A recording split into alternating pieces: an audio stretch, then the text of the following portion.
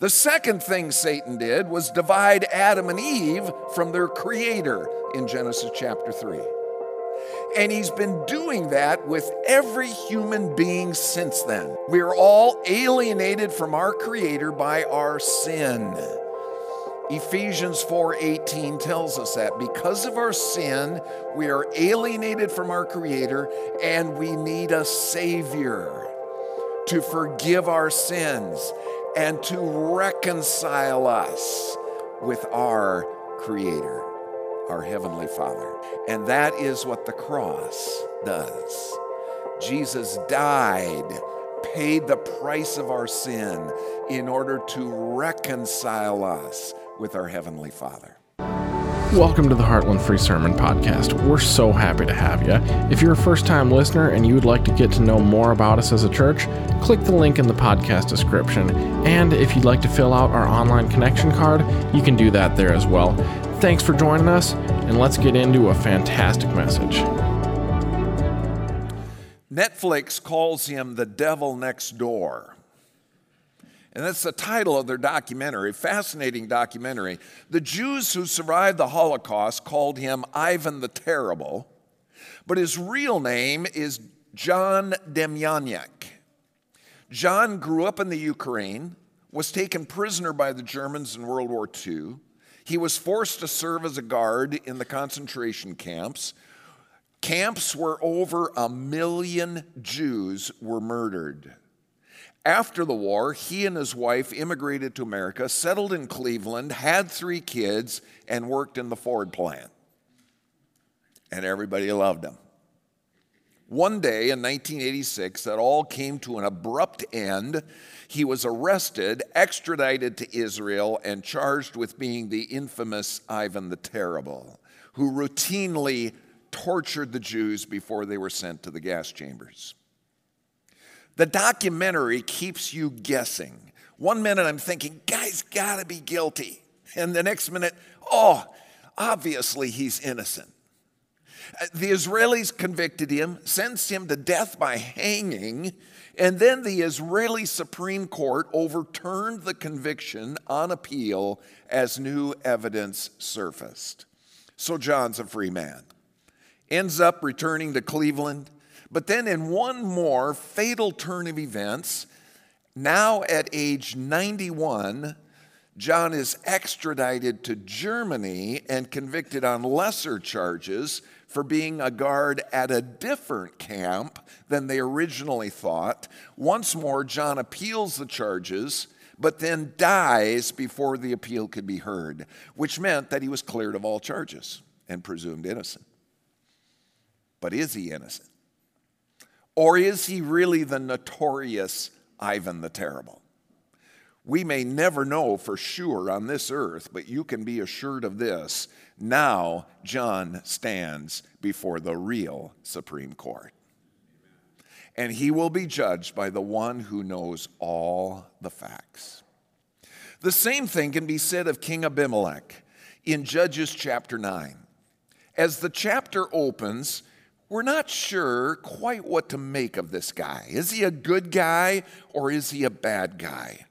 He apparently was a very charming man, lots of charisma, for the people of Shechem readily offer their support to him.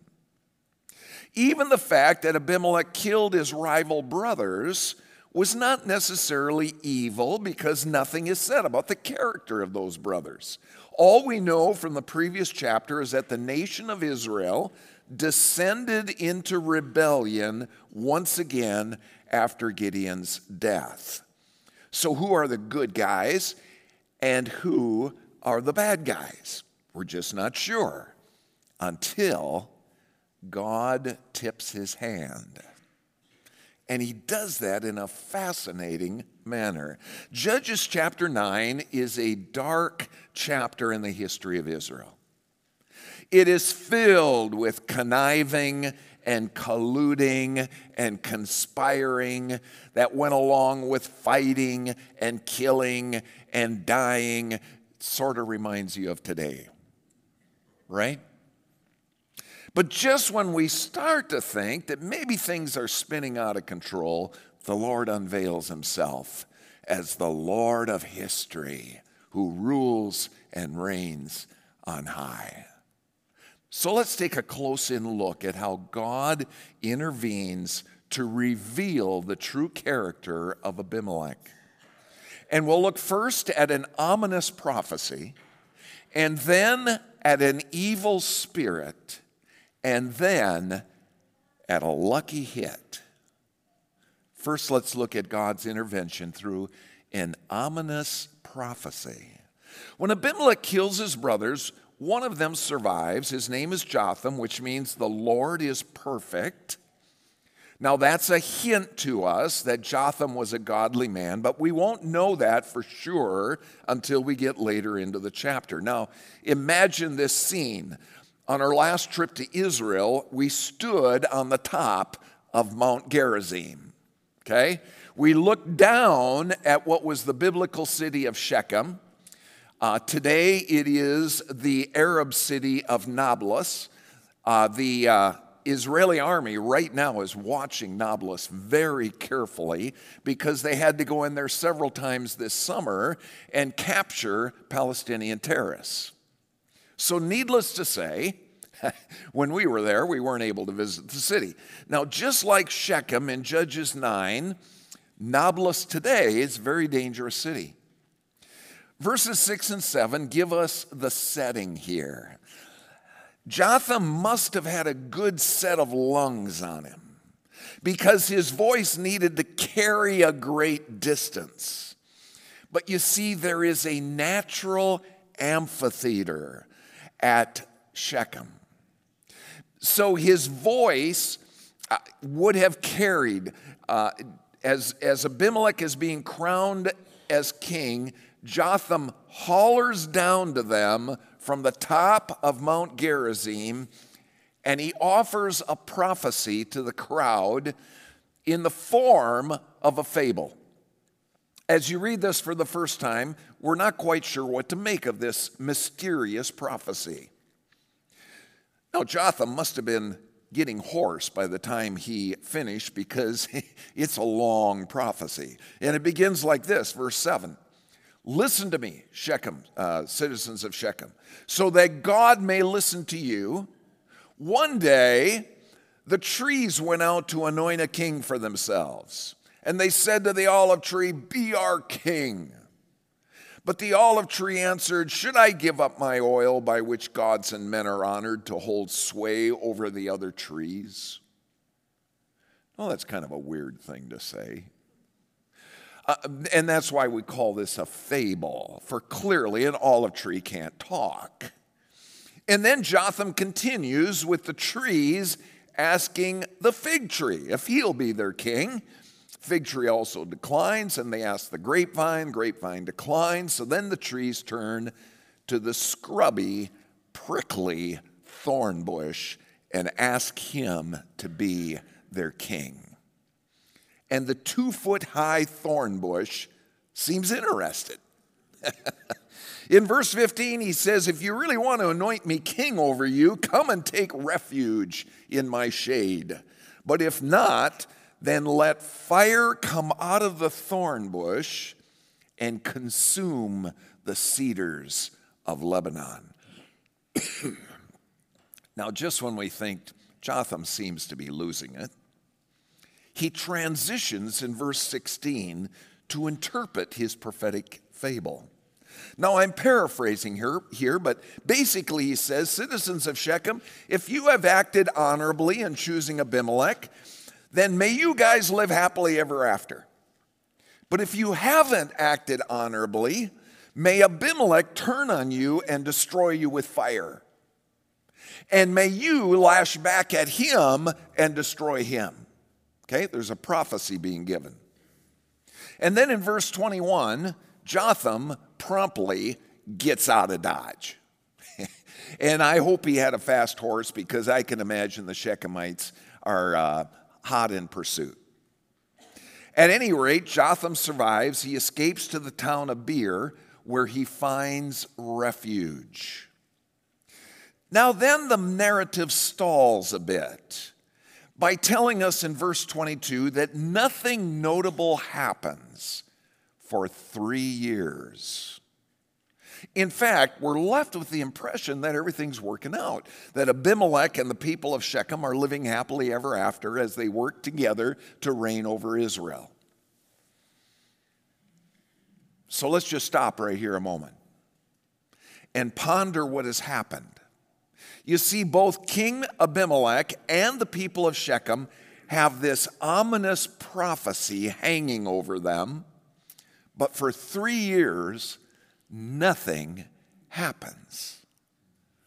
So let's apply this to us today. Has anyone ever spoken words of prophecy over you? Maybe someone has said to you, God told me to tell you to move to California. Or God told me to tell you to take this job. Or marry this person. Or sell your house. Or take a trip to Tahiti. Now, generally speaking, I would be very, very cautious about such counsel, especially when others say to you, God told me such and such about you. Of course, you certainly don't want to disregard that completely. I had good friends who counseled me to go to Trinity near Chicago for my seminary training. It was good counsel. God confirmed that this was His will for me in a number of different ways.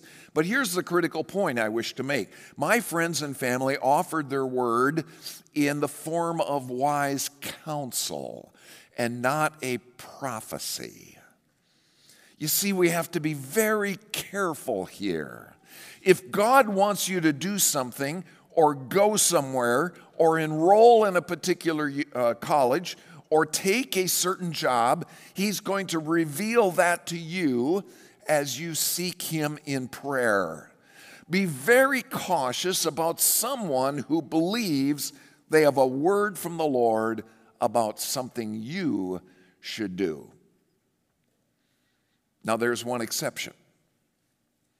And that is when a prophecy is made to you that perfectly aligns with God's word in the Bible. For example, when my mother warned me about a girl I was dating and whether she was a true Christian, my mom was speaking biblical truth, and it was from the heart of God. 2 Corinthians 6:14 says, do not be unequally yoked with unbelievers. Or what if you're having sex with your boyfriend? Someone warns you that this choice will have consequences. Their words are not just opinions, they're God's truth. Because the Bible says, Hebrews 13:4, marriage should be honored by all, the marriage bed kept pure. Now let me give you another illustration.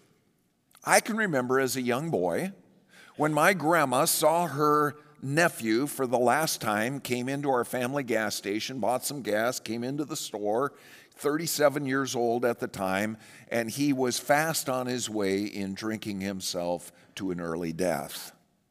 And Grandma said to him, Junior, I'm afraid for you and what's going to happen to you if you don't change your lifestyle. And I believe those were words from the Lord. I remember it keenly to this day. A couple months later, sure enough, Junior dies in the Todd County Jail after he had tried to kick a wall out of the Staples Hospital because the authorities didn't know what to do with him. We learned later he was high on drugs, mixing that with alcohol. That was not a very common thing back in the mid-'60s. And that sent him into a tailspin. My grandma's prophecy over him aligned closely with the Word of God because Galatians 6 verse 7 says, God is not mocked. Whatever a man sows, that shall he also reap. And sure enough, Junior left behind a wife and 6 kids. One of his sons, my second cousin, died at 28. Second son died at 46. The whole family, it's like they've had Ichabod written over that family. The glory of God has departed. They had numerous opportunities to turn to God, but they didn't do it. Now, make no mistake about it, Jotham's ominous prophecy over King Abimelech and the city of Shechem was based solidly on the foundation of Scripture. You see, Abimelech had murdered 69 of his brothers in cold blood, and the citizens of Shechem were right there egging him on, and there was absolutely no sign of repentance, which meant that the clock was ticking. It was only a matter of time. Friends, God is not mocked. Psalm 1:6 says, "For the Lord watches over the way of the righteous, but the way of the wicked will perish." King Abimelech and the people of Shechem were about to have a rendezvous with disaster. But how would it happen? And that brings us to the second way in which God intervened. God intervened through an evil spirit. Verse 23 says that God stirred up animosity between Abimelech and the citizens of Shechem. Now that is entirely true, but this particular translation left out something that the earlier NIV translation said, and the English Standard Version, ESV, also says that God used an evil spirit to stir up this animosity. And that's very clear in the Hebrew. I want to ask you today, have you ever run into an evil spirit? An evil spirit causes divisions in your relationships. That's his job. Maybe you have found yourself fighting with your spouse. I know this is true of Sue and I. And you're fighting over the silliest of things, and it suddenly dawns on you, now, why am I so worked up about this? You know what? This often happens in churches. You may have heard of churches fighting over the color of the carpet. Now, thank goodness we chose some nice colors for our carpet, right? Pastor Cooper and his team working with him, man, they've done a good job. Okay? You don't want me in charge of that. I know zero about carpets, okay? Now, when I first came to Heartland, I recall that we had a congregational meeting about whether to pave the parking lot. When I came, it was gravel, okay? And we also were deciding about installing air conditioning. Can you imagine that? No air conditioning. You imagine a summer wedding when it's 95 out? Okay? The vote that day was 34-31 in favor. And sadly, the conflict that came about as a result of that decision, it continued to reverberate for several years. Satan's a crafty enemy, isn't he? Now, whether you realize it or not, you have probably had many encounters with an evil spirit of division, because the Bible tells us over and over again that Satan is the great divider. He's doing that in the Middle East right now. Is he doing that in America? Okay? The very first thing Satan did when we're reading through the Bible, okay, he divided the angels. 2/3 remained loyal to the Lord. 1/3 joined Satan in his rebellion. We know that from Revelation 12:4. The second thing Satan did was divide Adam and Eve from their creator in Genesis chapter 3. And he's been doing that with every human being since then. We are all alienated from our creator by our sin. Ephesians 4:18 tells us that because of our sin, we are alienated from our creator and we need a savior to forgive our sins and to reconcile us with our Creator, our Heavenly Father. And that is what the cross does. Jesus died, paid the price of our sin in order to reconcile us with our Heavenly Father. So Satan is the great divider. God is the great reconciler. But if that is true, then why does verse 23 say that God sent an evil spirit? And the first thing we have to acknowledge is that every square inch of the entire universe is under the ultimate authority of God. Do you believe that? It's true. Okay? A few years ago, Pastor Erwin Lutzer wrote a book entitled God's Devil: The Incredible Story of How Satan's Rebellion Serves God's Purposes. You ever thought about that? That even the devil himself is God's devil. Lutzer says whatever mischief Satan is allowed to do, it is always appointed by God for the ultimate benefit of the saints.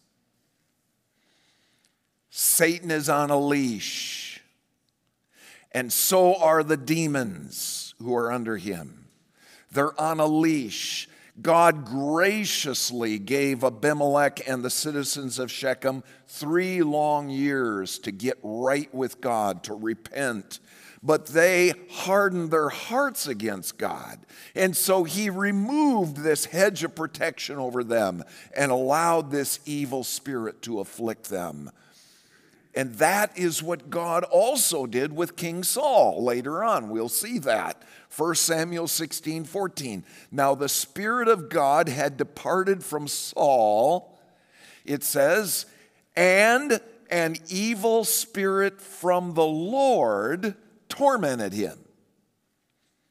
But please understand, that didn't happen overnight. In 1 Samuel 13, Saul blatantly disobeyed God and made no attempt to reconcile with God. Then again, 1 Samuel 15, King Saul blatantly disobeys God and made no attempt to reconcile with God. You see, Saul had rebellion in his heart, and the prophet Samuel was pointing this out to Saul. And then in the New Testament, same thing happens with Ananias and Sapphira. You can read Acts chapter 5 in the New Testament. It was because of their rebellion that God allowed Satan to fill their hearts. So the obvious question is, does God allow evil spirits to afflict us today? And the obvious answer is absolutely. Ephesians 6:10 says, finally, be strong in the Lord and in his mighty power. Put on the full armor of God so that you can take your stand against the devil's schemes. The implication here is that if we don't find our strength in the Lord and we don't put on the full armor of God, we're going to be vulnerable. We're going to be vulnerable to satanic assault. We're going to be vulnerable to demonic assault. And friends, that is why Sue and I pray daily for our kids, that they would walk in God's ways. We pray daily for those 10 little grandkids as their hearts and minds are shaped. God, keep them close to you. Bind their hearts to you. Give them a tender conscience so that when they sin, they will recognize that they have sinned against a holy God. And they will seek forgiveness from God. And they will stay close to God and find their strength in Him. And if you do that, folks, Satan can't touch you. Now, let me illustrate first with the Bible verse and then with a story from my own life. 2 Corinthians 12:7, the Apostle Paul, it says that he is tormented. a messenger of Satan to torment me. The Apostle Paul is tormented by an evil spirit, but there is a very specific reason that happens. It says, to keep me from being conceited, it was given to me a thorn in my flesh, a messenger of Satan to torment me. Now, in Paul's situation, it probably meant some eye problems. The scripture hints at that, but we cannot be sure about that. Now, earlier in 2 Corinthians 12, Paul tells us about being caught up to heaven, and he gets to see this vision of paradise. Can you imagine that? It's awesome. It was such an awesome experience, Paul doesn't have words to explain it. And apparently this experience caused him to struggle with pride and boasting. I mean, after all, how many people do you know have seen heaven? You know? So, God graciously sent an evil spirit to remind him of his weakness. Now, I'm so glad this account is in God's Word because it's helped me to make sense of my own life, and maybe it'll help you too. I've shared with you often my own struggle with depression and anxiety, and I've often wondered to myself, why has God allowed this? And maybe you have wondered the same thing. Some issue that you have struggled with in your life, and you're thinking to yourself, why has God allowed this awful problem in my life? And one day it dawned on me, in my lowest point, 1995, I was right square in the midst of a wonderful season of great victory. Okay? God had allowed me to pastor during that period of time of 18 years. God had allowed me to pastor through two wonderful building campaigns, one in my last church, one in this church. And God had allowed me to see 18 consecutive years, 1986 to 2004, when the churches under my care, the last one and this one, grew numerically and financially every single year. But you know what God has to do sometimes? He has to remind us that the glory belongs to Him and not to us. I know God has to remind me that once in a while. Heartland family, every success, the financial success you've enjoyed, the beautiful house where you live, all of your children, all the successes that God has blessed you with is due to the grace of God. And it can be gone in a moment. And God wants you to affirm the same thing that the Apostle Paul affirms in 2 Corinthians 12:10. For Christ's sake, I delight in my weaknesses. Boy, that's hard to say, isn't it? I delight in insults. Oh, that's hard to say too. I delight in hardships and persecutions and difficulties, for when I am weak, then I am strong. Make no mistake about it, God does allow evil spirits, demonic spirits, to buffet you if you are a believer.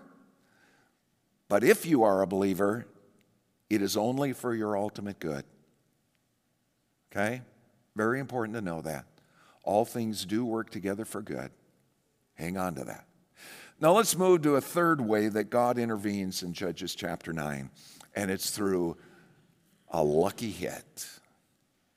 Okay? As Judges 9 continues in verse 24, we slowly begin to see Jotham's ominous prophecy being fulfilled.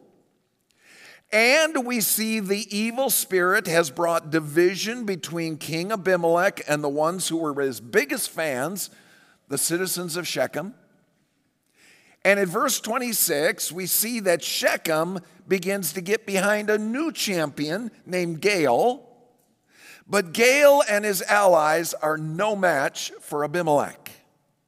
And beginning in verse 39, he teaches them a lesson. Abimelech teaches them a lesson for their disloyalty.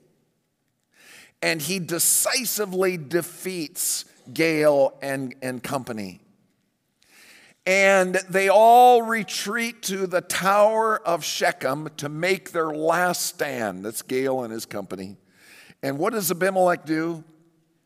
In verse 49, he piles branches around the tower and he burns them out. Which is so fascinating, isn't it? Because that's what Jotham prophesied would happen. Way back in verse 20, it has been literally fulfilled now. Because Jotham said, "Let fire come out of Abimelech and consume you, citizens of Shechem." Well, that whole fire trick worked so well that Abimelech said, "You know what, I'm going to try this on a neighboring town." So he goes over to Thebes, a neighboring town. But this time, just as Abimelech prepares to start the fire, a woman drops a millstone on top of his head, and it cracks his skull, and it's a fatal wound. And so the second part of Jotham's prophecy also comes to pass, that Abimelech is killed by the very people who were once his allies. Both prophecies fulfilled. Now think about it. A woman tosses a rock from high up on the tower, and it just happens to strike Abimelech in the right spot. The world would call it a lucky hit. Is it lucky? We know something else is going on, right? Verse 56 says, "Thus God repaid the wickedness that Abimelech had done to his father by murdering his 70 brothers. God also made the men of Shechem pay for all of their wickedness. The curse of Jotham came upon them." I close with this.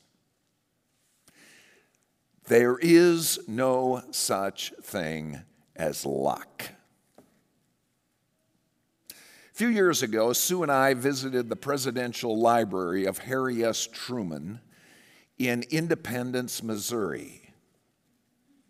Now, Sue was begging me to visit this presidential library. And I said, "Oh, hon, I suppose I will allow you to drag me in there." And so we're in this presidential library, and we learn that Truman is often known as the accidental president. Okay? There's a book by that title. You see, in 1944, as the Democrats gathered to nominate President Roosevelt for a fourth term, they knew they had to get rid of the incumbent Vice President Henry Wallace because he was moving in a socialist direction. Okay, that's going to be trouble for re-election. So they had to get rid of him. When they chose a replacement, their number one goal was to choose someone who hadn't done anything. Okay? They wanted somebody who hadn't done enough in Congress to create any enemies. Okay? That was their number one goal. Can you imagine that? We're going to try to choose a vice president who hasn't done anything. Now, Truman was a little-known senator from Missouri. He had no college degree. He didn't even have enough money to buy his own house. But he was likable. And he became the consensus pick, mostly because he had laid low, hadn't done anything, and hadn't made any enemies. Okay? So, he's elected as the vice president. Roosevelt flatly ignores him. never even told him that we're working on this atomic bomb. So Truman had only been vice president for 82 days. Roosevelt dies, and Truman says to the press, "I feel like a load of hay's been dropped on me." Truman is best known for the decision to drop the atomic bomb on Japan and end the war. But I don't think that's why God elevated him to the presidency. You see, President Truman was pivotal in the founding of Israel. The book Safe Haven, Harry S. Truman and the Founding of Israel, tells the whole story. It would have been very, very difficult for Israel to declare its independence and win its first war apart from Harry S. Truman. Under President Roosevelt, the U.S. policy was solidly tilted toward the Arabs. When Truman took office, he was surrounded by all of Roosevelt's cabinet. They were a pro-Arab cabinet, and they kept reminding Harry, the Arabs have all the oil, okay? And they got all the land, and they got all the population. So why on earth would we want to support a few thousand Jews who want their own country? What do we get out of this? And it made sense, from a foreign policy standpoint. But Harry S. Truman had grown up in a Baptist home. And he was taught the scriptures by a godly mother. And his mother said, "Harry, the Jews are God's chosen people. And God blesses those who bless the Jews." So Harry sided with his mom over his cabinet. Can you imagine that?